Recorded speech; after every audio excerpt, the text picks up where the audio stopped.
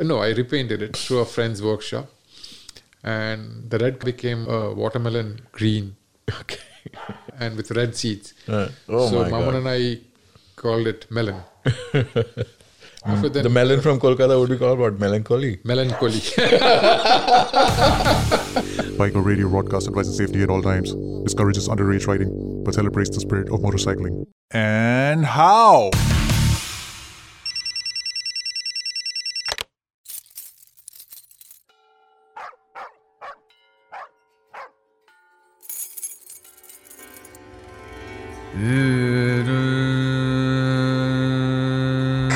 Put it down at the corner of the slow it. I noticed a 10-4.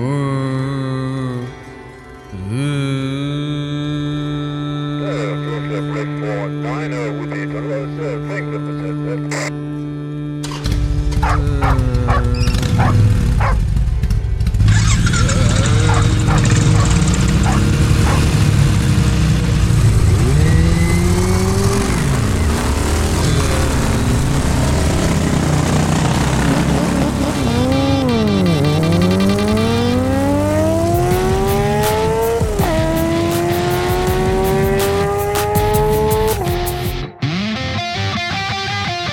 Hello and welcome to episode 60 from the Biker Radio Broadcast, a podcast celebrating India's heroic riders, legendary mechanics, and iconic builders through stories told by members of the community, one legend at a time. I'm Shandy, and with me is a dear friend who's super surprised that he's on the show. Now, the world over, everyone has been reeling from 2020's box that has made Pandora's look like a joke. This bizarre year has taken away so much of our joy. Almost everyone has lost either family or friends or near and dear ones. And those of us who have been lucky to have lived through this have spent days contemplating the insecurities that life has unveiled. Some of us have fortified ourselves out of harm's way, and some have reflected and found it wiser to make the most of the time at hand and to engage with people whose company they have cherished and celebrate that special connect. It will be inappropriate and unfair to say that our guest makes it to the show because of friends with benefits, but I have known this man for over 2 decades now, and he's been one of the first critics of the show when we launched in January 2018, and never someone who'd mince his words. Mince the lamb, he would though, while steaming up a Persian pilaf, which he does with great aplomb. This man is a foodie from Calcutta, those words being loosely interchangeable. An advertising and media veteran, he's a motorcycle rider, a joy he cherishes and how. An excellent photographer, a whiskey lover, a music priest, a beard grower, an animal lover, a voracious reader, a movie buff, copybook TTH, a doting husband, and a traveler in love with his wheels. Please welcome on the long way home my good friend Raju, and on the Biker Radio broadcast, Ab Ki Baar, Subhashish Sarkar. Subhashish Sarkar, welcome to the long way home. Welcome to the Biker Radio broadcast. Thank you, Shandy Banerjee. It's a pleasure. And it's quite a surprise that you would put me up here, but it's a pleasure. No, absolutely not. It's not a surprise. It is. Well, thank you. So we've known each other, almost 20 years now. 20 years. And I've never had this opportunity to sit down and get to know you from ground zero. Okay. So let's start right at the beginning. Where are you from? I'd like to say I'm from Calcutta. That's how that city used to be called when I was growing up there. It's now Kolkata. Yeah. In Bengali, it was always Kolkata, but the anglicized version always rolled off easier.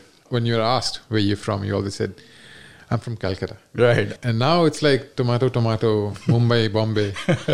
But if you catch me off guard and you ask me where you're from, it still slips through. I'm from Calcutta. That's also partly because my school, which was in Calcutta, was called Calcutta Boys School. And it's still called Calcutta Boys School. Right. Indigenizing the name didn't change the name of the school. So, what was the school like? well, it is a typical missionary school.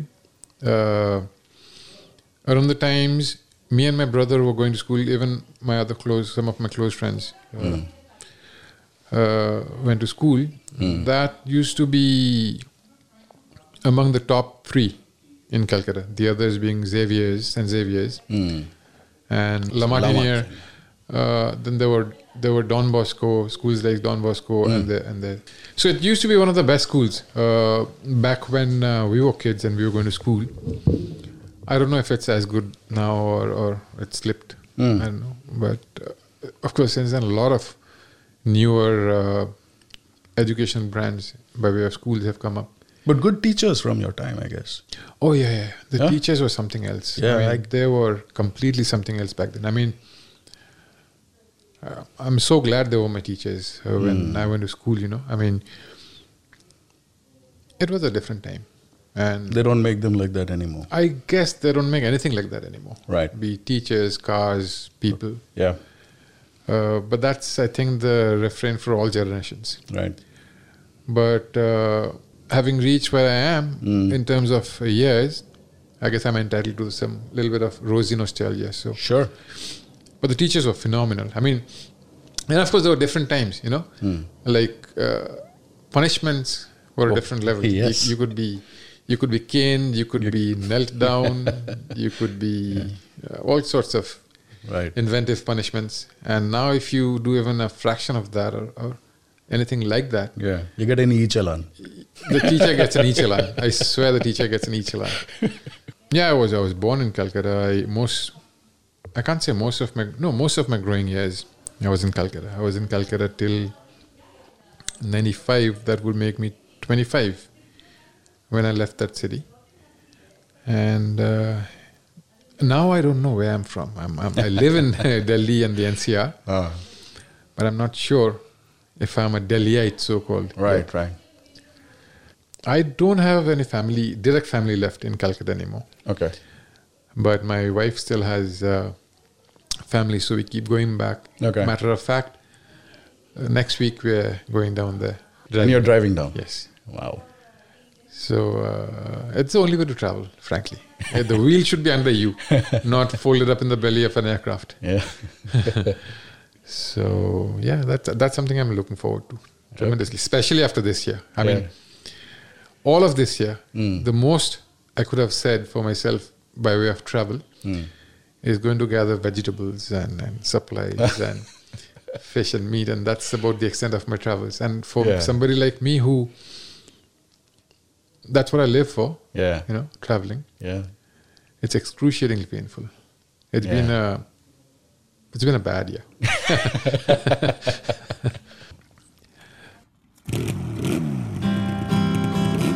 Hi, I'm Shubhashi Sarkar, and you're on the long way home.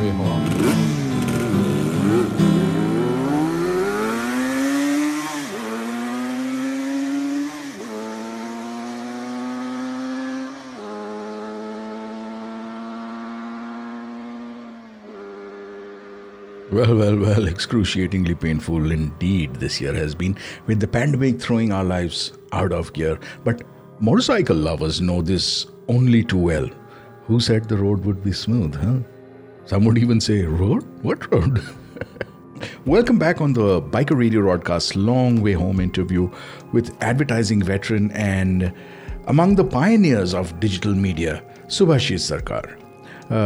I've been meeting Raju at a friend's parties over years, 20 years now. And I remember the motorcycle conversations with Raju and Hemant Sahai, another towering personality. Check episode 17. I mean, those conversations just were amazing. Okay, we've also got 69-year young Koka Rao on a road trip from Delhi to Gokarna and back coming up shortly. My way is, of course, the road report from a rider who's on a road trip anywhere, and he or she whips out a phone and using the voice recorder records everything he or she has been up to, giving us a report of the ride, and we stitch it together. So you too can participate in it yourself when you're on your next ride. All you have to do is record a few short pieces and send it in to us on our WhatsApp audio number. That's 89202-76675. 89202-76675. or get on to our website, which is www.bikerradiorodcast.com. The ROD, or the ROD, standing for Radio on Demand. Right now, it's back on the long way home with young Subhashish Sarkar in Calcutta Boys School. Hi. I'm Subhashish Sarkar. And you're on the long way home.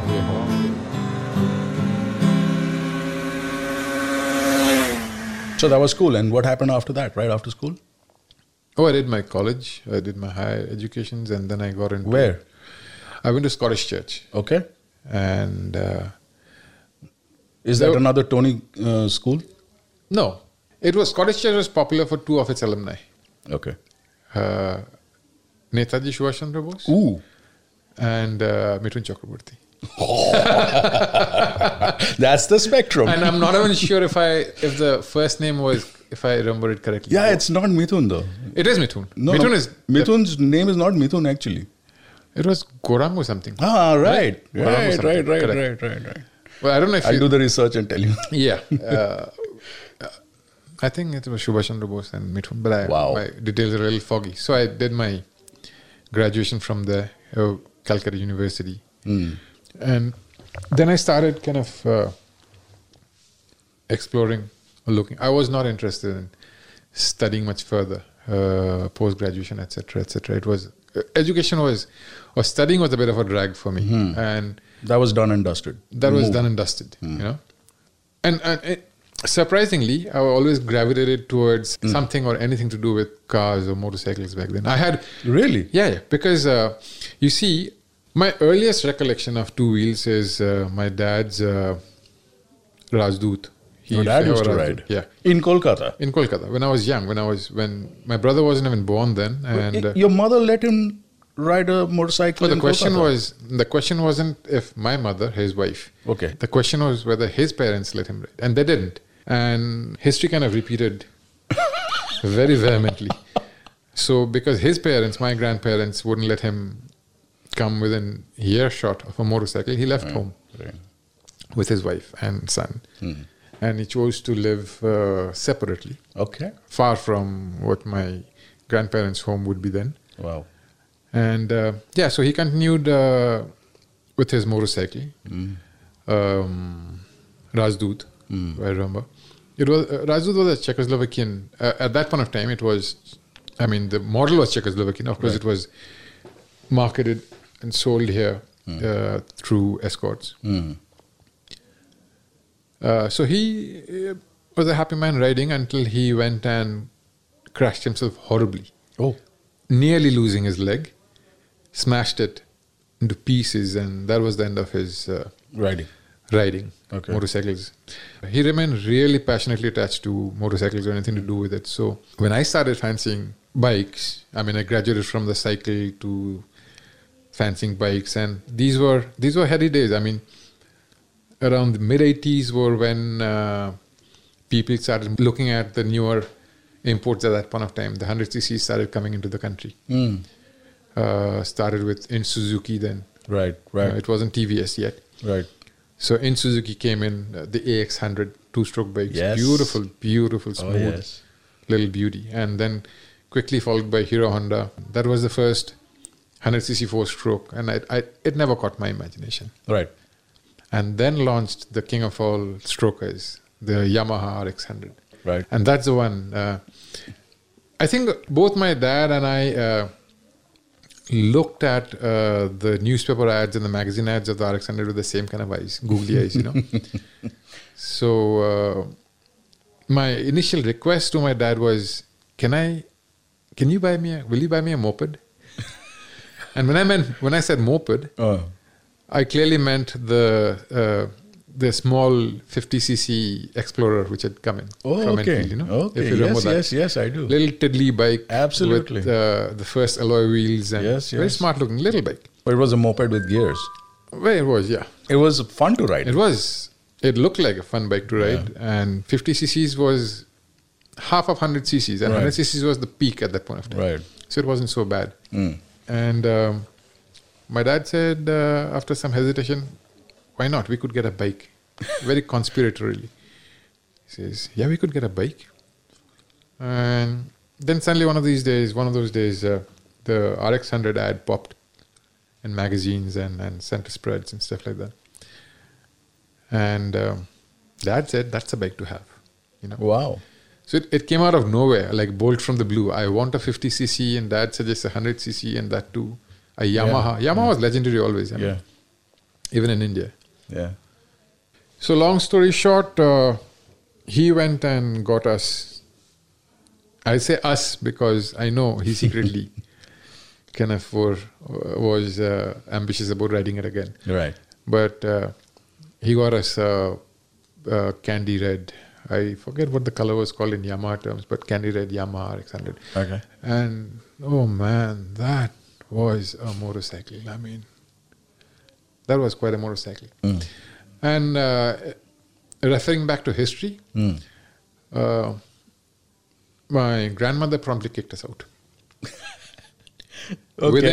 In the first few weeks, under Dad's advice, I hid it at a friend's place, my next door neighbor friend's place. I never parked it under our garage. Okay. So she took some time to find out that I actually had a bike. And I made a rookie mistake imagining that now a few weeks have gone by. I'm sure she spotted me from the balcony and she's cool with it. So, and I didn't want to park my bike away every night because all I wanted to do in the evenings was sit on the steps and admire the bike. That's what you want to do, right? Wow. You have a new bike. So I promptly wheeled it, rolled it back under our stairs, and all hell broke loose. And that evening, both Dad and I found ourselves literally locked out of the house. And we couldn't get in. My brother and mom couldn't come out. My grandmother was quite tough. Okay. Yeah, proper old toughie. So, and I remember hollering up, Thamma, what you doing? I mean, Ki korcho? Ki korcho? And she hollered down equally loudly, Bike ta shorao, nahole baire thako. Remove the bike, get rid of the bike, or stay out. So things didn't go well after that. Right. So, happy story though, I did manage to cajole, convince, whatever, promising that I would not ride out of Parar baide Jabona, you know. Okay. I would do circles in the Para on a 100cc bike. Sure. So what did your dad have to say when your He grandma said- locked he both said, of you out? See what you got us into? I mean, dekli. Dekli ki hola. Dekli ki hola. I'm like, but you got me the bike. You're equally in it. So what are you going to eat? Yeah. I don't know. Let's go to a dhaba. Seriously? Yeah. We got locked out proper that night. Eventually we went to Dad's friend's house and spent the night. And I was in class 8, I think. Wow. Yeah. So the radical twist is coming from Daddy, of course. Yeah. So that's where the motorcycles come. That's where it started off my journey on motorcycles. So how big was the Para then, finally? Well, the Para expanded. I mean, from within line of sight to out of sight. I am Shubhashish Sarkar, and you're listening to Biker Radio Broadcast. My way. Hi, this is Koka Rao reporting for Biker Radio Broadcast. I live in Delhi and my passion has always been engines. I was a fighter pilot, a rally driver, and now a retired old man who enjoys his bikes. And a few of them are an Activa, a Royal Enfield, a 650 Ninja, and my latest, the 390 KTM Adventure, which is the main reason for me taking this trip from Delhi to Goa and back. Well, I was turning 69 on the 22nd of November, and one of my twin daughters, she was turning 41 on the 21st of November. So we decided, why don't we spend it together in Goa? And to do this, I said, okay, I'll ride down to Pune, where she lives, and then she drives in her car, I ride in my bike, and we together go down to Goa, and we celebrate our birthday there. And my route taken from Delhi was Udaipur, Nasik, Pune, Goa. I used to start off early in the morning, around 7 o'clock, and then ride for about 3.5 hours wherever I found a decent place. North was not a problem. We used to get these great dhabas along the road. And then you get down later, then it's difficult to find places. While I was in Goa, we spent quite a few days there. So every day I used to just take off, see a new fort, see a new beach, hang out, have a couple of Hennies, and take a lot of photographs. So I got to see a lot of Goa this time. After my stay in Goa, I said, let me ride back to Delhi. And the way back I chose was Goa, Karwar. I happened to cross the naval base and some friends were there, so I stayed the night in the naval base. And then I went to Gokurna, Hampi, Hyderabad, where I met all my cousins. Panchmari for no reason, but just to see a new hill station. And Orcha, of course, I reached today, which I went crazy photographing. The temples, the forts and the palaces are beautiful. And this you can finish, like I arrived here by 2:30 and I was done photographing in about 1.5 to 2 hours. So anyway, tomorrow I ride back to Delhi, and along the route this trip has been great because I had no hassles anywhere. I met a lot of lovely people, and the best part is the bike behaved absolutely like on song, and I feel happy that after 69 years I did this.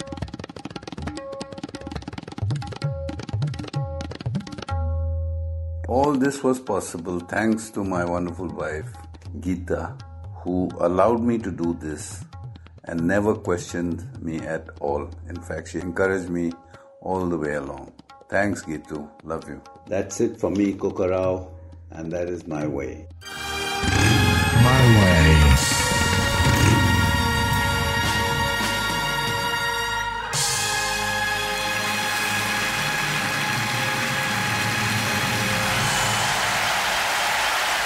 Wing Commander Koka Rahul Rao, that drum roll and that applause is all yours.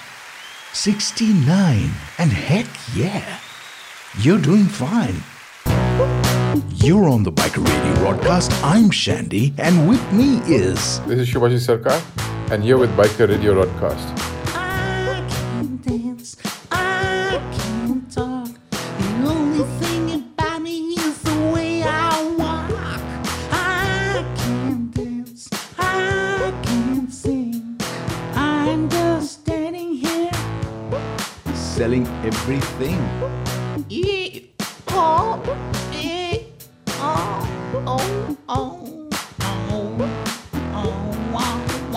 Hi, I am Shubhashi Sarkar, and you're listening to Biker Radio Broadcast. You're on India's exclusive motorcycle podcast. This podcast has won the prestigious Vickers Award in London. It's featured on BBC's World Service Radio in an audio documentary, and if you think that's dope, you now have 60 episodes to listen, connect, ride on. Welcome back on The Long Way Home, where we have out-of-home media veteran, music lover and traveler Shubhashi Sarkar with us, where Thamma was the Rock of Gibraltar. Raju was lucky to have his dad on his side. Almost brothers in arms. Hi, I'm Shubhashi Sarkar, and you're on The Long Way Home. So, but in college you had a motorcycle. Oh yeah. Yeah, so that helped. Yeah. Oh yeah. Oh yeah. Majorly. Okay. But of course I switched up in college. I had that bike for the RX for 5 years, and then I entered college, and then again under covert little nudges from my dad. I actually managed to hook what was in those days, and I'm talking 80s, right? Yeah. 80 what? This would be, this was crossed over from 80s to 90. This would be 91 Okay. in college. And the king of bikes at that time was the Yamaha RD350. Yeah. Not as popular, not nearly as popular as the Bullet or the ESD. In Kolkata? What are you saying? Yeah, well, In Kolkata? In Kolkata. In Kolkata, the RD350 was up there. It was completely up. Well, The sergeant had it, right?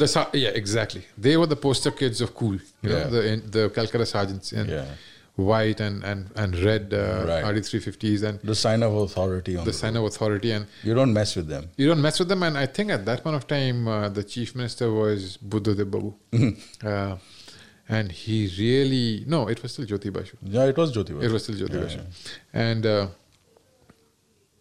I think there was a special cutoff to be a sergeant. You had to be very trim, unlike the constables, pot-bellied, belly hanging a mile off your waist. The sergeants were all trim. They all got standard issue aviators or what have you. You had to be 6 feet or something. You had to be tall. Yeah. And they were really the height of cool. I mean, you wanted to be a sergeant. Height of cool. You wanted to be a mounted sergeant in Calcutta. So and they had the 350s. And they had the 350s. Some of them did. Yeah. Most of them still rode the red bullets. Some special ones got 350s. And I'm told even the 350s had two kind of 350s, right? Yeah. I don't know much about them, but I just know that the sergeants got the higher spec. Yeah. They were like Top Gun 350s. Oh yeah, they were really cool. I mean, you could hear a 350 a mile off and know what's coming. So that's what you got for college? Yep. I traded my... Jesus Christ, the babes. Oh, I didn't really care about babes at that time. Nah. Seriously. All I cared about was... And unfortunately, I don't know. Every single girl every single friend I made in college who happened to be from the fairer gender. Yeah. Every single one who came with me on the bike, I quickly gathered a reputation of causing them to drop off the bike. Every single one of them. And it soon became a joke with my friends that if you're a girl and if you had a burn mark on your in a shin, that's because you've been branded. You were on Raju. Yeah, because branded. It's like, oh my it's God, like you've been on his bike, haven't you? So I still to this day cannot figure out if that was flattering or just plain insulting, because I just dropped them. All right. They all fell. I just, for some reason, the bike just dropped them. Well, the 350 had that, whiplash kind of. It had a whiplash thing, and most of the pillions. Yeah, they're not used to it. They're not used to it. Right. And it didn't help that it had two hot exhausts on either side. So either way you fall, you're still going to be branded. No offense. So 350 lasted. 350 lasted very, very short. Let me rewind. Okay, so we are already in college. Sure. Right. So tell me about your music.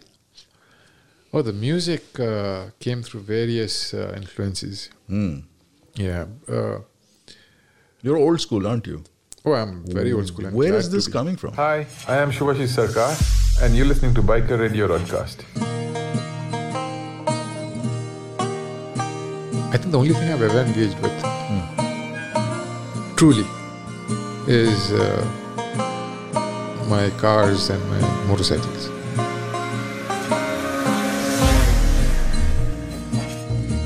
Well, you see, my dad had a huge giant stack of LPs, long playing records. Really? At that point of time, cassettes were not so... In his time, cassettes were not a thing. They had spools. Yeah. His brother-in-law, my Pishe Moshai, my aunt's husband, he's no more.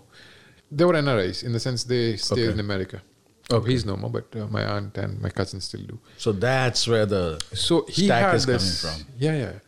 He had this eclectic, for that time, taste in music. And he used to routinely gift Dad discs from his collection. So our house, growing up, had all kinds. It had John Baez, and it had ABBA, and it had Neil Diamond, Boney M.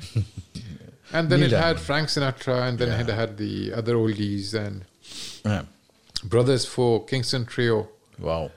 So it had all kinds. And it had a fair mix of jazz, which I kind of never... And it had... that early? Yeah. So whatever he had, and he was very fond. I mean, they were very fond of each other, my dad and his brother-in-law. So they used to exchange. He used to give him a list, and he used to happily ship it down to him and bring it down with him. And that all used to play growing up on the long playing, on the record player. Yeah.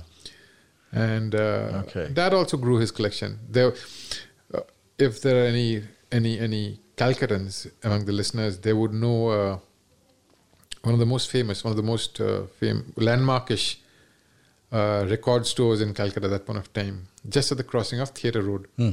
It was called G.C. Rogers or J.C. Rogers. Bang opposite another landmark from Calcutta at that time, which was Jimmy's Kitchen. Probably the best Chinese restaurant on that part of the country. Wow. Or anywhere in the country for that matter. Okay. Authentic Chinese. Okay. So Rogers, this record store, they went out of business long back. That used to be one of Dad's favorite haunts. That and the aquarium shop. Okay. So I used to go with him and flip through labels, and he used to pick up a record or two every time. Wow. And records weren't as expensive as they are now. Yeah. So he picked up all stuff. Apart from his Western, he was very, very fond of the Indian classical. So we'd have a lot of Begum Akhtars and Pandit Ravi Shankar and Allah Rakha and what have you. So I had a fairly mixed exposure to music. Yeah. Pretty early on, because there would always be music playing in the house. And It still does. I walked into your place and there was good warm stuff going on.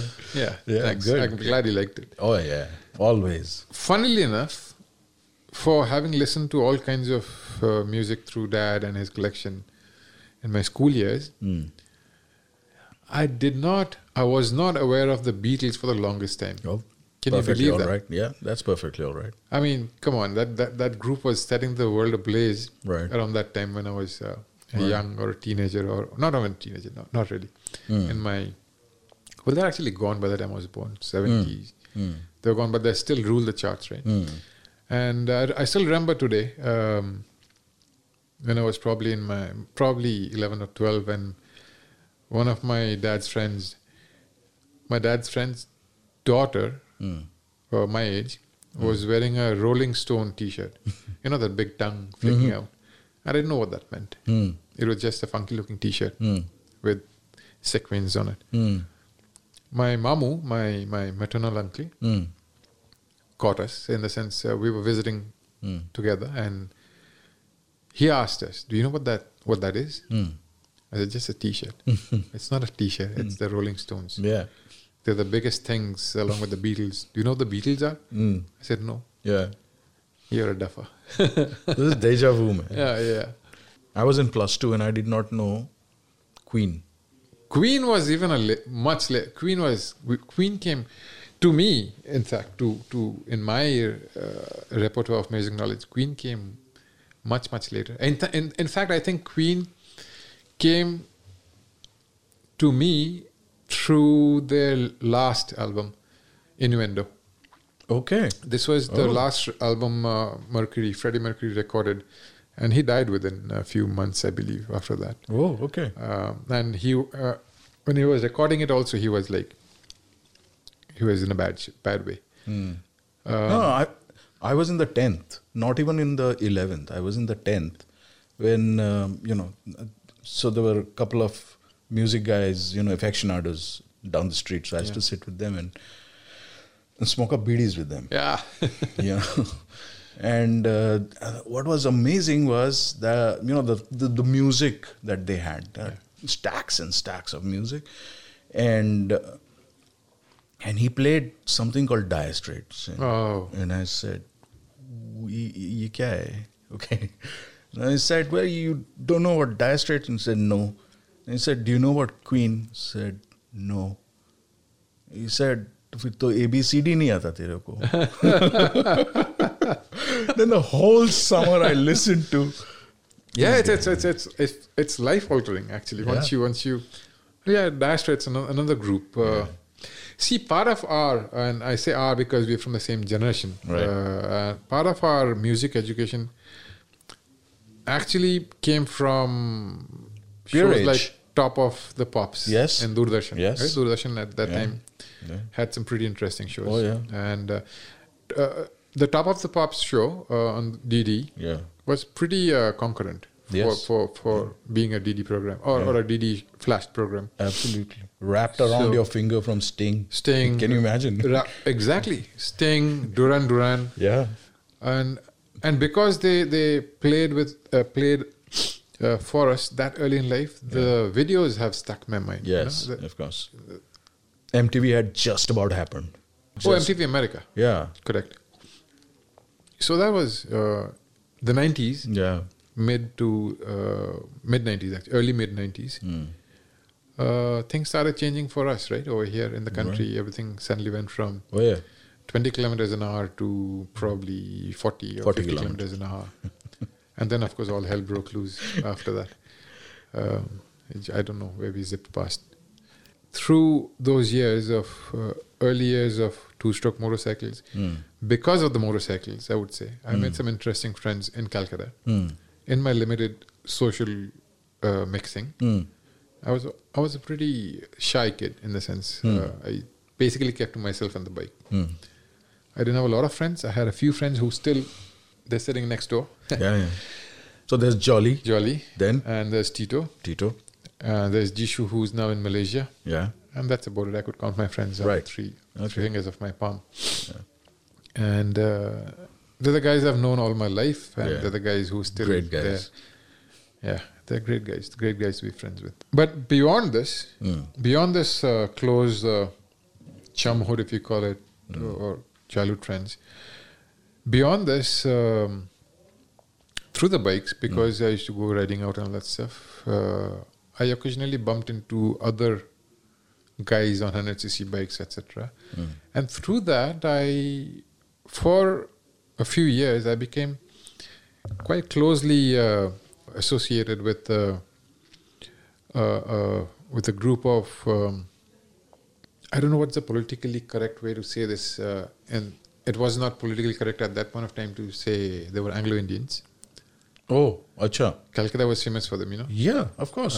And so what's wrong with calling them Anglo-Indians? I don't know. These days, you have to be very careful how you... No, but I have called them Anglo-Indians. I have Anglo-Indian friends all my life. Brilliant. That term then. Yeah. And they were an amazing bunch of people. I mean, their energy in life was off the charts. Yes. The music they listened to, I got in the swing with them. The food the way they entertained, the way they partied. Yeah. They were a revelation for me. Yes. For a young, I wouldn't say conservative, because a conservative guy doesn't get a bike in class 8. But generally, maybe reticent even. Normal middle class Bengali household. And then you suddenly get exposed to their look at life or their approach to life. Yeah. And a whole new... They were like the Punjabis of Kolkata. They were like the exact... That's very well said. Right? I couldn't put that better. Yeah. I really couldn't. Open heart, let's have fun, to hell with the world. Absolutely. They were livid by the day a lot. Right. And in that group, I remember Gavin. Gavin soon after became a drummer for a very popular band in Calcutta called the Crosswinds. Okay. Yeah. No, or Barefoot. Or Crosswinds, I think. I've heard of Crosswinds. Yeah. So they completely tore up their shows when they did perform. So, I'm sure I'm getting names wrong and I'm getting the band names crossed up. Was Lou Hilt also part of Crosswinds, or? I have no idea, man. Okay. This is a long time back. Yeah, a long time. 40-ish. 40-ish. Yeah. 35-ish. 35-ish, yeah. That's about correct. So there were a lot of bands in Calcutta. A lot of them made international fame. Shiva. Yeah, of course. To name, and Shiva was my neighbor in the sense they practiced a bang opposite our house. Wow. So you could hear Genesis floating down the... They were Genesis, that's the other band. Oh, that was such a hot favorite with me. And eventually Phil Collins. Oh, yes. Yeah. I remember Shiva just belting it out. Yeah. They were good. We used to get, I don't know if there were, I'm sure there were concerts then, but I never didn't get to go to concerts, but I saw a bunch of them perform at college shows, and specifically, of course, the biggest college show in Calcutta at that point in time was Javotsov, the St. Xavier's annual winter fete. So it was amazing. It was just to be. I mean, a lot of guys, a lot of my peer group, a lot of my friends took a lot more from those shows, a lot more from that lifestyle than I ever managed. That's because I never really fully engaged. Fair enough. What did you engage in then? Like I said, I don't think back then, in the middle, even now, I don't think I engaged with anything more than my travel or the travel companions, which is the bike or whatever car I'm driving. I think the only thing I've ever engaged with, truly, if you, since you asked, is my cars and my motorcycles. In that sense, engage as in, I would call you engaged when you're heart and soul into it, like you're in a trance, like immerse in a sort of a trance, right? And you can marinate, sense everything. I mean, your senses are wide open, and everything, every little ping, every little whisper kind of hits you. Hi, I am Shubhashish Sarkar, and you're listening to Biker Radio Broadcast.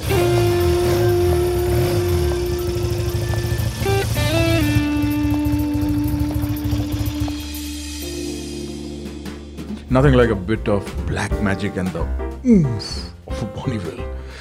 Simply irresistible. Well, it's Christmas and certainly a time for cheer. Some of you are already opening your gifts, but if there's a rider buddy you've got on your mind today and wish you had got him or her something for Christmas, we've got our soundboard, Vinil from leavetheroad.in, and he's listing out a top 10 list of gifting ideas for you to consider. This is Binil Varghese on the Biker Radio Soundboard. You are listening to the Biker Radio Soundboard. Hi, I'm Binil Varghese from leavetheroad.in, a blog about motorcycles, life, and all in between. I will be your soundboard today on the Biker Radio broadcast. Today, we are talking about top 5 gifts for your motorcycling friends. When you're buying a gift for a motorcycle rider, you want to capture a little bit of what makes the experience so special and compelling. Here are a few things you can consider if you plan to be a Santa for your motorcycle friend. Number 1. Motorcycle backpack. You need something that is designed to be aerodynamic and create minimal drag. Lots of great motorcycle backpacks are now available in a wide variety of designs. Styles range from slim and sport-oriented to more traditional and high-capacity models. Waterproofing is also a highly desirable feature that will keep inclement weather from soaking the stuff inside the backpack. Number 2. Helmet communication system. A motorcycle helmet communication system is a perfect way to manage calls during a ride, making the riding experience safer, fun, and more connected. These systems use technologies like Bluetooth or mesh communication to not only take calls or listen to music, but also to create intercom networks between riders and passengers. Most models have hands-free, voice-activated phone calling, and the ability to stream music and podcasts straight from a smartphone. Number 3. Action camera. These small but mighty cameras are designed to be mounted on a rider's helmet or handlebars and are weatherproof. They are a great way to look back at treasured memories of rides, from hair-raising corners to breathtaking scenery. And in the worst-case scenario, they can even provide helpful evidence to catch irresponsible drivers or educate riders about riding experiences. Number 4. Smartphone holder. This gift is probably best reserved for someone whom you know will use it responsibly. For GPS and traffic reports, and not Instagram and TikTok. That said, a smartphone holder mount can be an ideal way to help a motorcyclist enjoy the benefits of GPS while keeping their hands on the handlebars. Number 5. Riding gear. There is a reason I kept this for the last. Riding gear purchases are made better by the person who will be wearing them, unless you know the sizes, exact specifics of what your friend wants. These primarily include helmets, jackets, gloves, pants, and boots. They must be made from abrasion-resistant materials like leather or textiles like cordura. They should be breathable and waterproof, and have guards for impact resistance. It is best to take your friend along to buy riding gear. That's it from me, Binal Varghese from LeaveTheRoad.in. Wishing you a Merry Christmas and a Happy 2021. Signing off for the Biker Radio Soundboard. Listen, connect, ride on. You are listening to the Biker Radio Soundboard. Well, thanks, Binil. Merry Christmas to you too. Binil incidentally rode from Bangalore to Jamshedpur to be with his parents for Christmas. So for a while now, our Mallu from Jharkhand will be reporting from Jamshedpur. And that's a hometown that we have in common. Binil Varghese is our expert on the Biker Radio Soundboard. Welcome back to the long way home. We have Subhashish Sarkar talking to us now about his profession, which is media and advertising.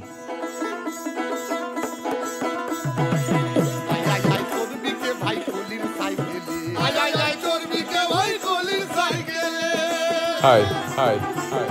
I'm Subhashish Sarkar, and you're on the long way home. So, Advertising. Yeah. Advertising. Sort of. Media. How the hell did you get into it? Oh, like everything else in my life, quite by chance. Okay. Like my first job was out of the newspaper ad, and it ended up being in a TVS showroom, designing the leaflets and pamphlets on a very on what Microsoft Windows. I don't know if it was Windows. There used to be a little bundled software on every PC. 3.1 or something. No, what 3.1? It was just something 1.0. called 1.0 or 0.1 or something like that. I'm sure. But yeah, it was that little software with color palettes on it. Correct. Paint shop. That's it. That's the one. Paint. Yes. So I designed pamphlets and brochures for that TVS showroom on Paint. I haven't given up on Paint myself. That's brilliant. Some people produce amazing stuff on Paint. I've seen on Instagram. My God. I saw another ad and I went to interview for it. Talk me through. Oh, this was a company called Selwell, which was... of course. Yeah. They were the biggest cats in out of home. Yes. When out of home was not called out of home, it was called outdoor. Outdoor or whatever. Right. Yeah. So fancier terms for the media was not invented back then. So I interviewed with the owner, Mr. Numimet, and I say that with the utmost respect because him and the other person from Selwell, Mr. Niyogi, they kind of like them and my teachers from school are people who kind of molded me into what I am at 50 now. Wow. Brilliant people, people with vision, people with an aptitude for imagining what can be. And most importantly, very liberal people. Yes. Very, very liberal. Very, the kind of people who let you do what you wanted if you showed them that you had enough. Yeah. So Selwell, of course, is this advertising giant of Kolkata. Yeah. Of the East. Of the East. Back then, Selwell was, even now, they're still one of the largest. Of course, the whole... Now they're called Vantage, right? So, no, Selwell was that way. Selwell was set up to be... Well, the original Selwell was between partners. One was from Bombay, and the other gentleman, Mr. Mehta's father-in-law, Mr. Rusi B. Gimi. He finally took his business east. So he handled east and his partner handled west. Yes. And at some point of time, they split the business. So both, and because Selwell had become such a brand by then. Yes, huge brand. Both wanted to retain the brand. And so they agreed to kind of keep Selwell as Selwell in the west. That is his other partner. And Mr. Rusi B. Kimi decided to keep Selwell in the east. So when they decided to venture west and other markets, which the other Selwell owned, they had to go with a different brand, so they called themselves Vantage. Okay. So it eventually evolved into the Selwell Vantage Group, right? Which is around the time I came on board, around 93. 93. Okay. All right. That's when I started working for real. Right. And but that's not the point. The point is when I joined as something quite unique by way of the industry. You see, till before then, billboards or hoardings or whatever you call it used to be riveted tin sheets, tin plates, Yeah. in large sizes, painted over by painters manually. Yeah. And Selwell had just discovered that they printed billboards in the West, and they were importing that technology from a German printing machine company. Okay. And But what was the media? Flex. Oh, Flex had started then. Yeah. That's what I Earliest interviewed. years. Yeah, that was in fact the first machine. The job I interviewed for and eventually started operating was actually the first digital printing, large format digital printing machine in the country. Wow. And Selwell, I did not know they had that. yeah, and that was huge. I mean, for the industry eventually. Now it's commonplace, but Selwell got that, and cigarette advertising was not banned back then. You see, and ITC was in Calcutta. ITC was one of the More biggest than spenders. willing to spend. And these printed banners or printed flexes costed bomb. It cost Really? a bomb bag. Yeah. It used to cost, I remember, when it initially came in, we used to price our products 500 rupees plus per square foot. Per square foot of print, which means the giant size billboards that ITC had a monopoly over almost across the country. There were super brands like 555, State Express, Classics, Dunhill. All of them had premier flagship sites. Right. They had the right of almost the best site anywhere in the country. And they would cost lakhs of rupees just for one flex at 500 rupees a square foot, and you have an 80 by 40 billboard. Yeah. Do the maths. Yeah, so what started as a digital printing job, then I trained the guys and moved on. Okay. Somebody in Selwell thought I'd do good in marketing. Okay. And so that's it. That was my lateral move from production to marketing or selling advertisements. Okay. And from there... So you had the gift of the gab, I guess. I don't know. Gift of the gab. It worked. Whatever worked. Yeah. I pretty much free-flowed through life anyway. So in between... for this whole... In between... when the digital printing thing was really... When digital was really breaking open in India, Mr. Numi Mehta decided that he wanted more of the pie. And he collaborated with an Australian company called ShowAds Omega. And a bunch of us, four of us, went and spent more than half a year in various points in Australia. Okay. And trained under digital input systems. And the digital camera was just... and that's one of the best things in my life. I can safely say that was one of the best things I learned. Because you're a photographer. Because I am. You do magic, man. How do you do that? I don't know. You touch it. You know, somebody else takes a photograph of that street and that's nothing. But you take that photograph. No, thank you for appreciating that. I mean, come on, don't say no. No, seriously. It's magic. It's black magic, black and white magic.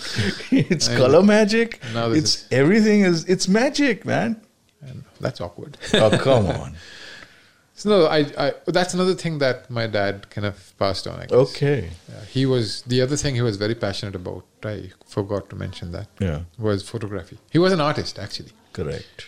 I mean, he inherited the family business. We were a business family. Okay. But he was always an artist at heart, because he trained that way. He was educated as an artist.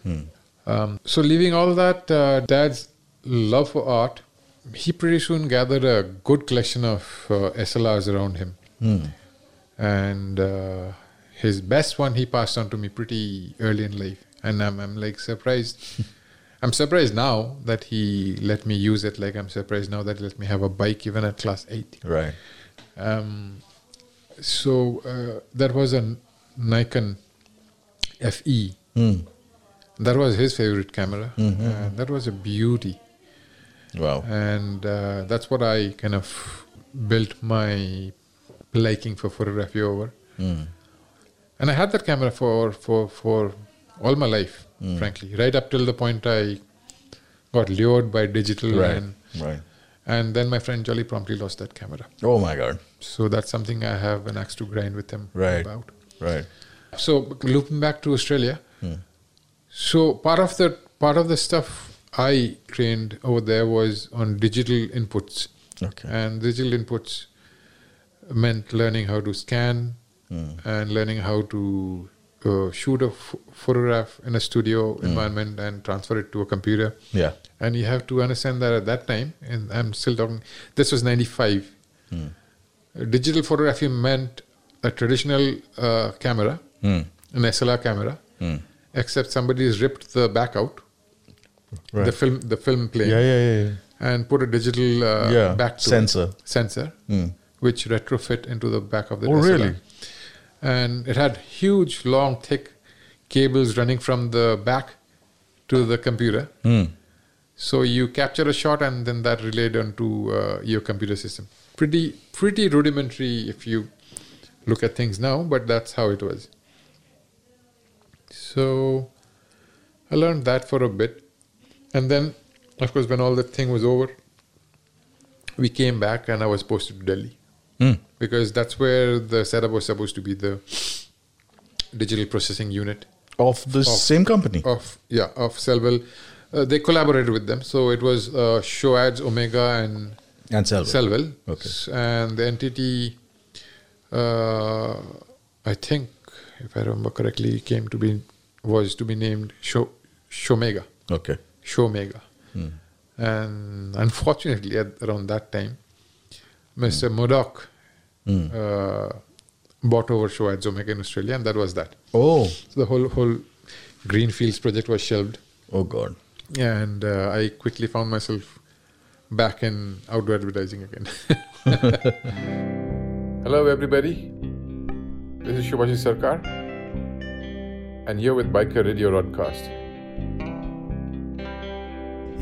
খেয়াল পোকা যখন আমার মাথায় নড়ে চড়ে আমার তাসের ঘরের বসতি হে অমনি ভেঙে পড়ে তখন তালুক ছেড়ে মুলুক ফেলে ওই যে ঘরের বার তবু কোথাও আমার মনের খবর পেলাম না Biker Radio Broadcast, because some journeys take you inwards.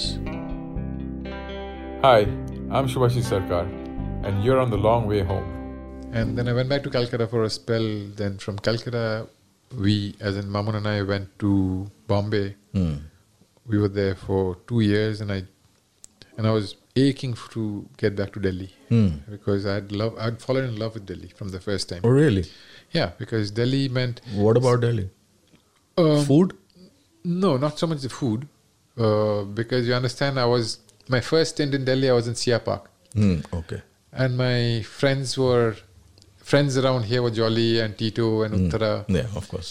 So it was not so much about Delhi food. Yeah, it was about Uttara's food. It was about Uttara's food. So Delhi food didn't make much of an impression on me then.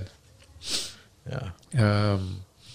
No, but what I loved about Delhi from the mid-90s were, of course, the wide open roads relative to, say, a Calcutta or a Bombay. Mumbai?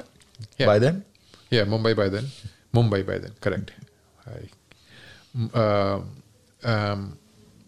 And the spaces, the houses were large and sense of space. And most of all, how close you were to the mountains. Oh, yeah.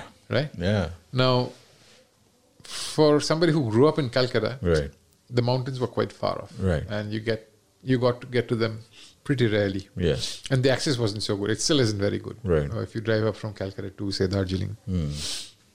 But Delhi, it seemed like... Backyard. backyard. I mean, you could go have a picnic in the hills and come back. It was. It still is. So that kind of stuck to me, and I guess it was the early stages of the travel bug, because it was just about getting to be able to afford road travel. But the motorcycle had disappeared. The motorcycle had disappeared after my last bike, which was the Royal Enfield Bullet. So when did the Royal Enfield come in? Oh, you see, the 350 RD 350 lasted all of 2 years. Oh, really? That's it? Yeah, that's it. Because remember, I was in college then. Right. On a college-going budget, whatever my pocket money was, 20 rupees. Right. 20 rupees those days bought me 1.5 liters of petrol. And I had to go hungry, mind you. I couldn't buy anything else. Right. And 1.5 liters of petrol on a 350 Yamaha will get you nowhere. Got you about exactly 30 kilometers or 35 if you're lucky, depending on the state of tune of the bike. And the bike was finicky. Yeah. Nothing digital about it then. Yeah. Twin carbs. Yes. And CB points, so the tuning frequently fell out of whack. Right. And that's what did it in for me. I just couldn't afford to run it anymore. And one of the carburetors packed up. Then the alternator packed up. And pretty soon I was pushing it more than I was riding it. Right. And it just didn't cut mustard anymore. So first job, Royal Enfield? So the moment I got my first job, not the moment I got my first job, well, a year after I got my job. That's good enough. That's the same thing. Yeah. Because even then, EMIs weren't in vogue. No, there were no EMIs. You couldn't take a loan. I mean, probably you could borrow money from private lenders. Right. That's how the families had generations of ambassadors.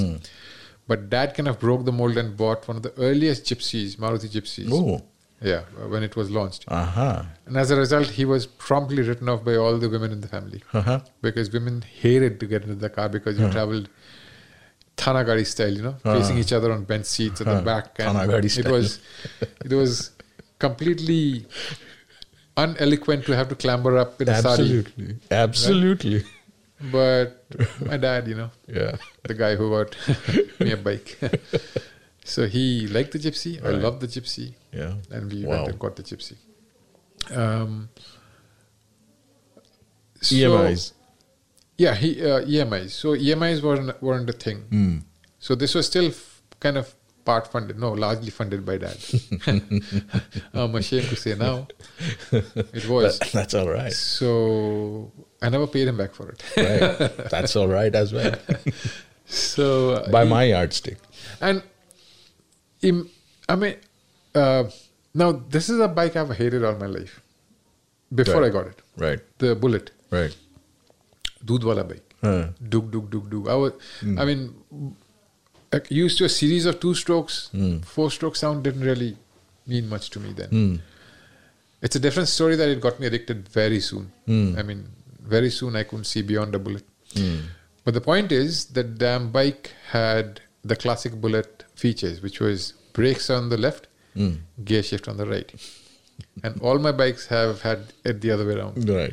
So when I rolled the bike down the slope of the showroom dealership, at the first traffic intersection from that showroom, instead of hitting the brakes, I hit the gear. Yeah. It just got freer because I went from a higher gear to lower gear because I stomped on it. So with an almighty vroom, it just went and whacked the cab in front.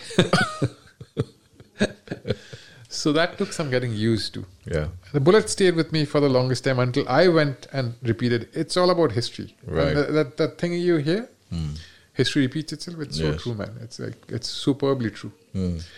Because it is true. On the 2nd or 3rd or 4th year of that bike, or 3rd year, I think. No, what am I saying? The 2nd year of the bike. 95, just before I was going to Australia.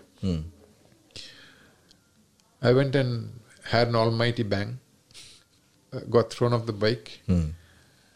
Had a bad accident. Almost lost my right leg was mauled up. And that was the end of motorcycling for me. For that chapter of my life. Right. When I recovered and I went off for this training bit and I came back, I still managed to fix the bike. Forks were all twisted and stuff like that. No, I did actually keep the bike for a while after that. I fixed it and I made it into a chopper with stepped seat and high-rise bars. And I rode it around. But I think something had broken, either in me as a rider or in the motorcycle intrinsically itself. I kept having these little nicks and knocks and rollovers and stuff. So, and around that time, this was clearly another landmark event globally. That same year, within a space of few months, Mother Teresa died and Lady Diana died. Right. Correct? Correct. And Mother Teresa's death in Calcutta brought international press for coverage of a funeral. And it was swarming, and a friend of mine came up to me one day and said, "Do you want to make some easy bucks?" I said, "Yeah, of course, who doesn't? Do bear shit in woods." So, come on, you join the NBC crew. They're going around Calcutta interviewing people and interviewing missionaries of charity people. Mother Teresa's home. And they need translators to navigate because everybody in Calcutta spoke Bangla. I said, cool. And I quickly picked up that assignment worth a week and worth 70,000 Indian rupees. 70,000 Indian rupees is what NBC paid to have me hang around all day, translate for their crew, and come back to they had set up, NBC's crew had set up a studio in the Park Hotel. So at the end of the day, we used to come back. I used to help them sort through the footage, translate for them, help them. Okay. So end of the week, the media crew all went back, having covered Mother Teresa's funeral. And I was richer by cool 70 grands. Bless you. Thank you. And that moved me out of motorcycling and into cars. Okay. So what did 70,000 get me? What did it get 50,000 got me... Fiat? No. The original Maruti 800. Okay. And this I bought in 97 and the car was 84. Yes. Correct? The one which the whole glass lid went up at the back. Yes. It came out for what? 42,000 rupees or something like that. Possibly, yeah. Yeah, it came out quite 42, 43, something like that. Correct. That would be the price. So I got myself a 13-year-old Maruti red. Wow. Maruti 800. Everything worked. There was no AC, of course. And that was my first set of wheels. My own first set of wheels. And 4 wheels. 4 wheels. And the bike was gone. I had to sell the bike. And so that's where the disconnect with the motorcycle happened for the first time. The only time. Yeah, the only time. Yes. So that's where my long love affair with 2 wheels kind of had a pause. Right. I had that car. I met Mamun, my wife, through the car. Right. How was that? Because she had... it was raining in Calcutta and... It was raining. How do I know this? And I didn't meet her at the bus stop. I was not being the chivalrous gentleman. No, she had come home through another friend of ours, common friend of ours, and we decided to go out. I didn't know her then. I mean, I just got acquainted with her through this friend, and we decided to go and make an evening of it. So we decided to go to Park Street to fetch some rolls from Kusum. Get some grub, basically. By the time it was a party in the house. All my friends had gathered. And so I drove the car to Park Street. And Mamun was there also. And I was making wisecracks, trying to impress her. And just as we were about to reach home, something shorted out under the bonnet. Oh my God. And the car went up in flames. It just... Small car, doesn't take very long. Seriously? Yeah. And I remember, I kind of ran like a headless chicken across the road to the only person with some amount of water on him, which was the panwala with his pan floating in the metal pail. And that I managed to put the fire out before the entire car was like sent up. But so the red car eventually became... a grey car? No, I repainted it through a friend's workshop. And the red car became a watermelon green. Okay. The other green, which was famous in Maruti that point of time, car, and with red seats. Oh so my Maman God. and I called it melon. So that's it. And after the melon from Kolkata would be called what? Melancholy? Melancholy. That's a good one. Yeah, that's a good one. Melancholy. I should have called it melancholy. No. So these friends of ours went to New Zealand and they bought a second-hand car. Yeah. It was a maroon-colored Nissan. Guess what they called it? What did they call it? Mehru Nissan. Mehru.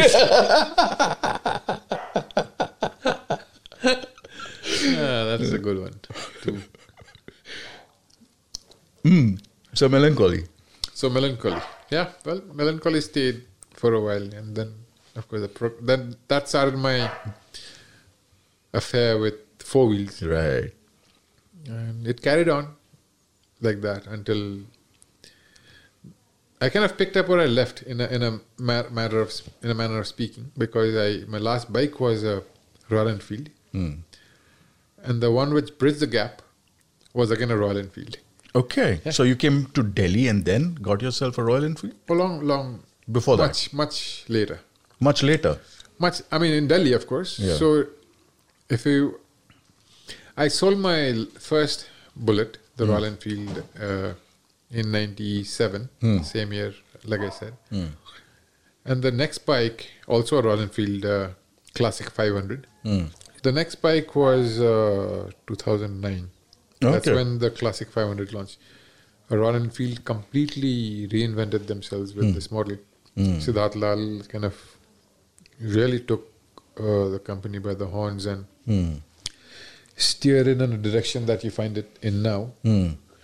So, beautiful bike, the Classic series. So, I got a teal green 500. So, and in the process kind of revived an old love. That was the third motorcycle. Yeah. No, fourth. Let me count. Yamaha RX. Fourth. Then 350, then 350, and then this. So I've been consistently going up the CCs. Yeah, that's true. So where did you go on that? Well, I rode it a lot around the city, of course, but the only time I really got to really take it out was when I was switching jobs between agencies. I had moved to the agencies by then, and I was in between jobs. And before I took up the next assignment, that was the only time I had actually negotiated for time off with the new job. And I said, I'll come back and join you in 20 days. And so I took the bike, packed the saddlebags, literally, and went off without any particular destination in mind, but in the general direction of Mussoorie. And I kept going. I crossed Mussoorie. I mean, Dehradun came, then Mussoorie. I stayed the night. Mussoorie didn't hold much interest, so I kept going till I reached this beautiful place called the Tones Valley, River Tones. And that is still one of the best rides I've had. Because the road just snaked through beautiful woods with the river kind of running parallelly. It was quite magical. So I kept going, kept riding. You know Mani, right? Right. So Mani used to have a camp over there, the Tones camp. Correct.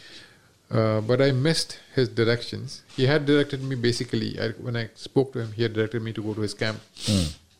but I missed it and kind of went off in the opposite direction. Hmm. And I went basically as far as the road would go. Right. And after that, the road just disappeared. In the sense, the road just Just became a trail. there was no more road. Yeah, there was just a trail, Pugdandi. hiking trail, Pugdandi. So I turned it around and I came back. And that's the Harkidun trek. That's correct. That's correct. So that's a good circuit to do. Very nice circuit to do. And Even today? even today. Wow. Even today, it's one of the most prettiest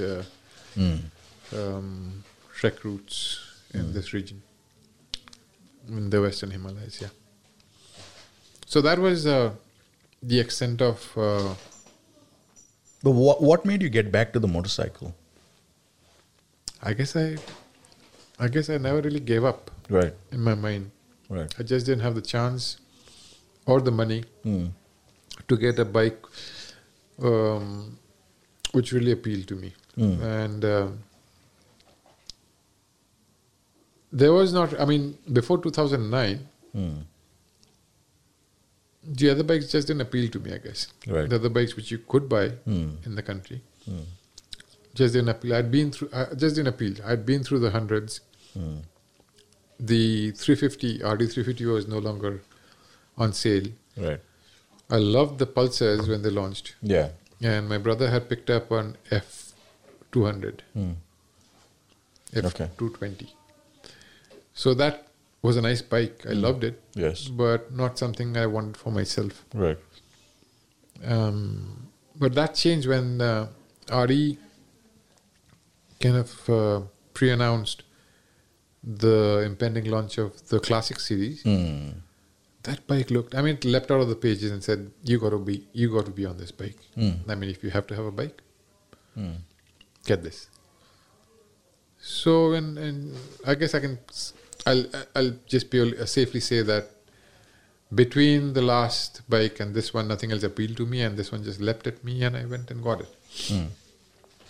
And you kept on buying cars, and that kept on happening at the same time. The way you put it makes me sound like...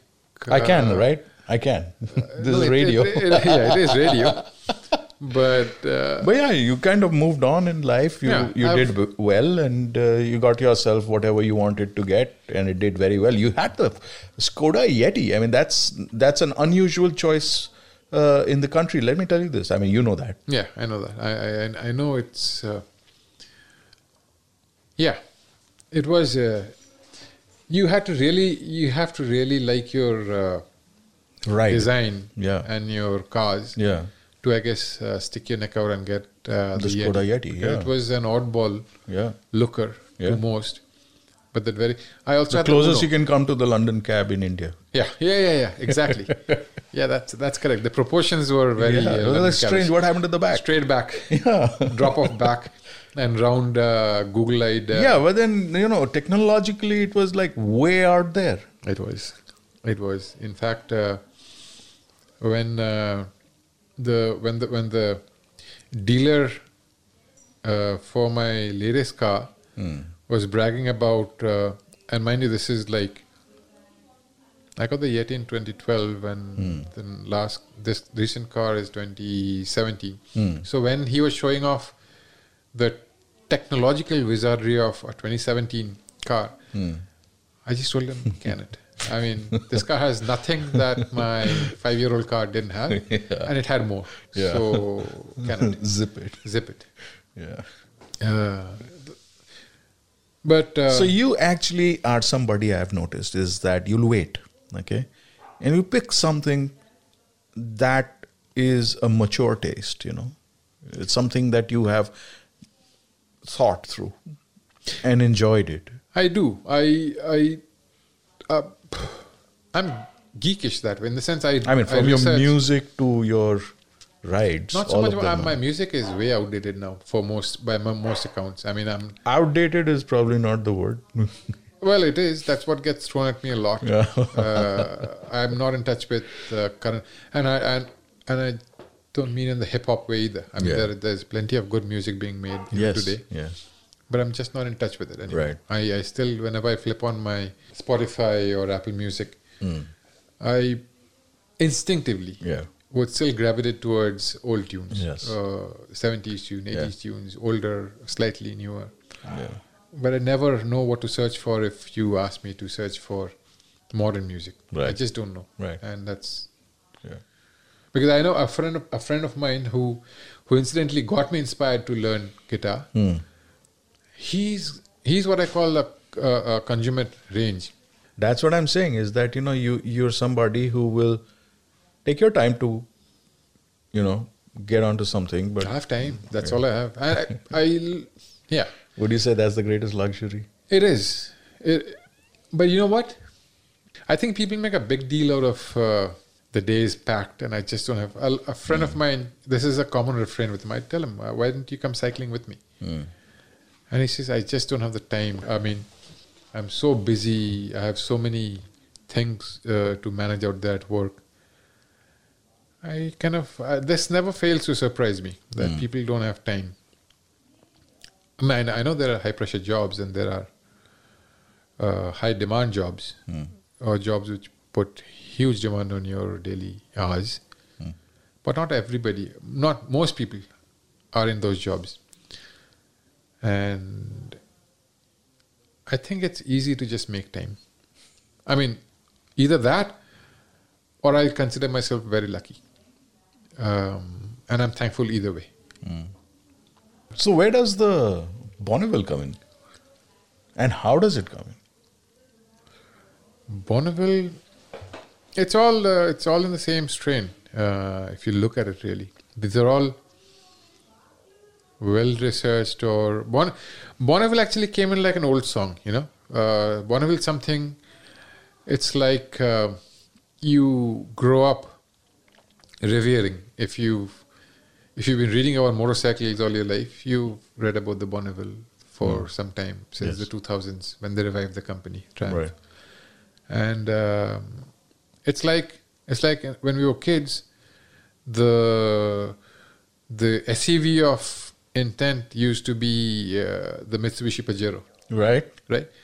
If you had every Bollywood star of anything worth his salt used to have a Pajero. So Pajero was a coveted thing. So the Bonneville in that sense has always been a coveted marquee in my mind. You've arrived. Not so much as I've arrived, but as much as I feel so privileged that I have managed to get one for my own. It was exactly that feeling for me. Like it was hallowed, the Bonneville. And the Bonneville, I remember now where the Bonneville came in. The earliest connection with a Bonneville for me was an Officer and a Gentleman. Okay. Was it Demi Moore? No, Officer and a Gentleman was Richard Gere. Richard Gere and Deborah Winger. He rode a Bonneville. So which year was this? Officer and Gentleman? No, you...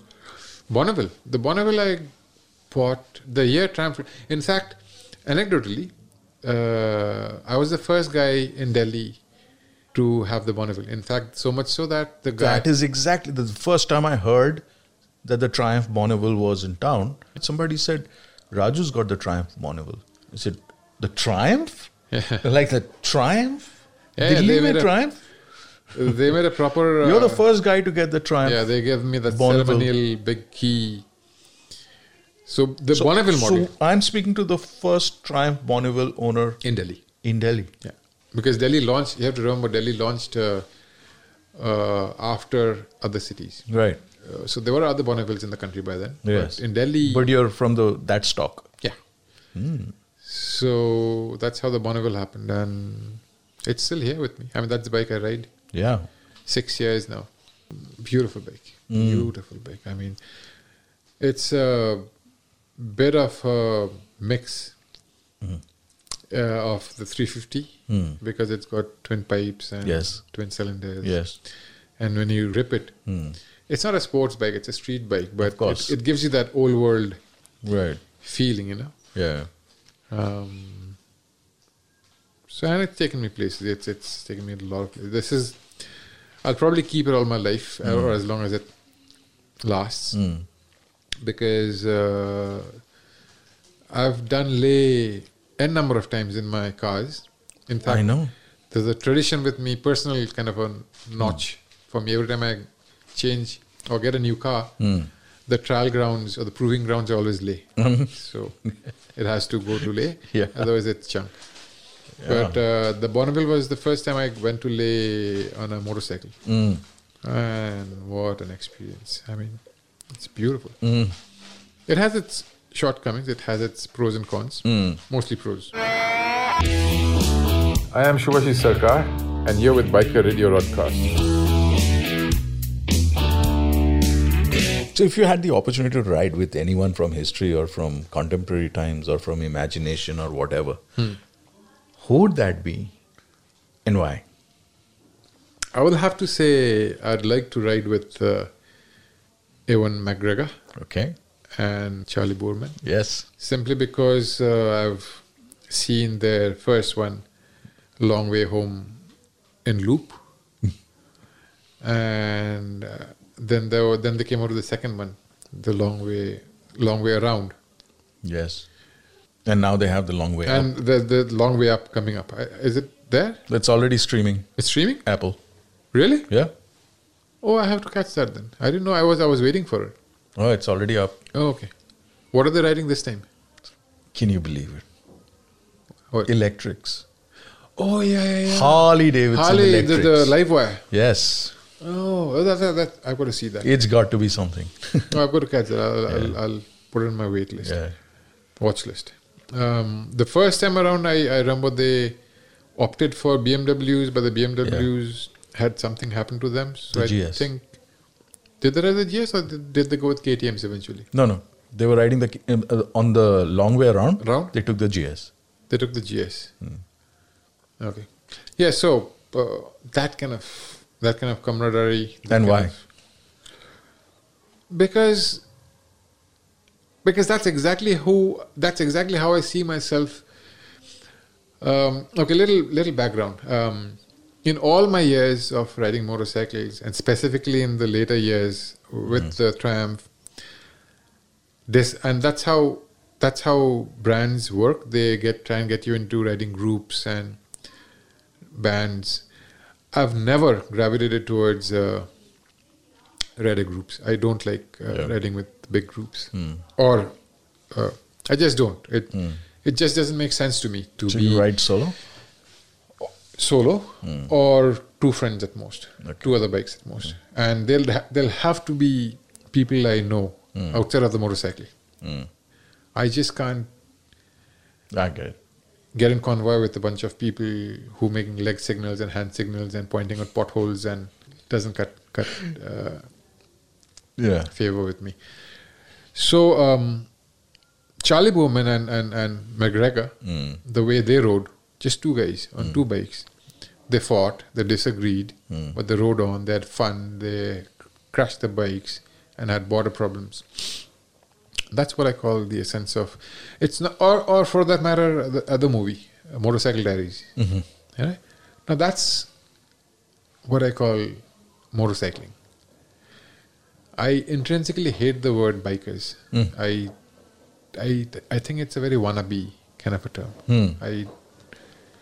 It's like I hate when people say, "I love your snaps." I don't take snaps. Okay.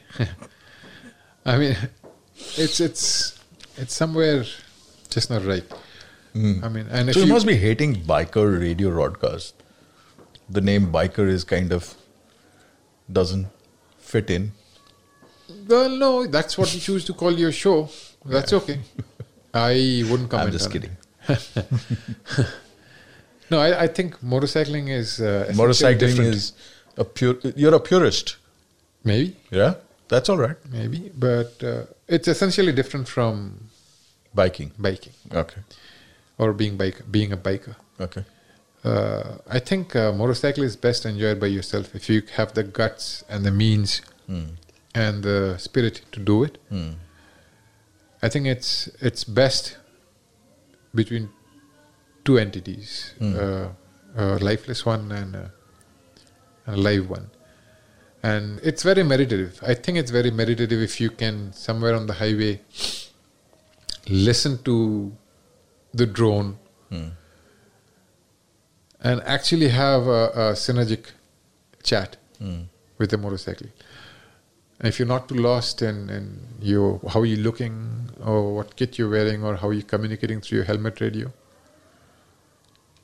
I think that's motorcycling. I think you need to do that. I think modern bikes are too technical to be a motorcycle. It's more of a computer on two wheels. With all the wizardry that you have, this control, that control, I think it kind of takes away the whole rawness, the analogous feel of motorcycling to something which is controlling your life around you. I mean, for everything there's a safety net now, from keeping you from falling over or doing a wheelie or rain mode and rock mode and what mode. I mean, come on. I'm not knocking them, of course. Right. I'm not knocking anybody. I'm not knocking anybody with a good bike. Right. And they're all great bikes. There are no bad bikes. There are just different bikes. Right. There are no bad machines anywhere now. Yeah. They've ironed that out in the last 2 decades. Yeah. It's just that I prefer my machines to be a little underdone. Right. And your steaks? Rare. Okay. Subhashish Sarkar, thank you for such a lovely time. Oh, thank you. It was absolutely super pleasant to be able to reminisce, nostalgia a little bit. I'm glad you loved it. I did. Good. I did. I'm going to look forward to more chats. Oh yeah, I so want to pick your mind on what I'm doing. What do you think of the Biker Radio broadcast? I've always thought from the first podcast that you shared with me. Yeah. I always thought it's a brilliantly timely and brilliantly produced and very interesting program. Some of your guests are way out there in a sense. Some of your guests. So you listen? I do. Oh, good. I do. Okay. I can't say I listen to it like I watch Friends. Yeah. Or Big Bang Theory. Yeah. But I do. Oh, that's awesome. There aren't a lot many shows like yours anyways. So I like it. I do. I think Jolly and Mamon they're going to kill us. I think we're going to be they're going to kill us. So that's it. Okay. That's a wrap. Thanks, Shandy.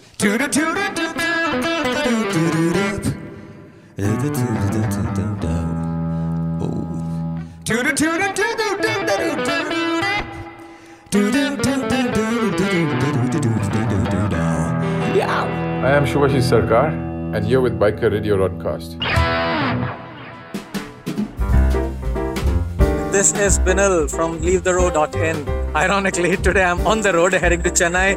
Thought I'll just take a few seconds out and wish you guys a Merry Christmas to all of you. Namaste, this is Kevin Lear from England's Lake District, wishing you all a Merry Christmas and a Happy New Year. Hey, this is Sigmund Quadras. Here's wishing everyone a very Merry Christmas and a Happy New Year. Ride safe, guys. Cheers.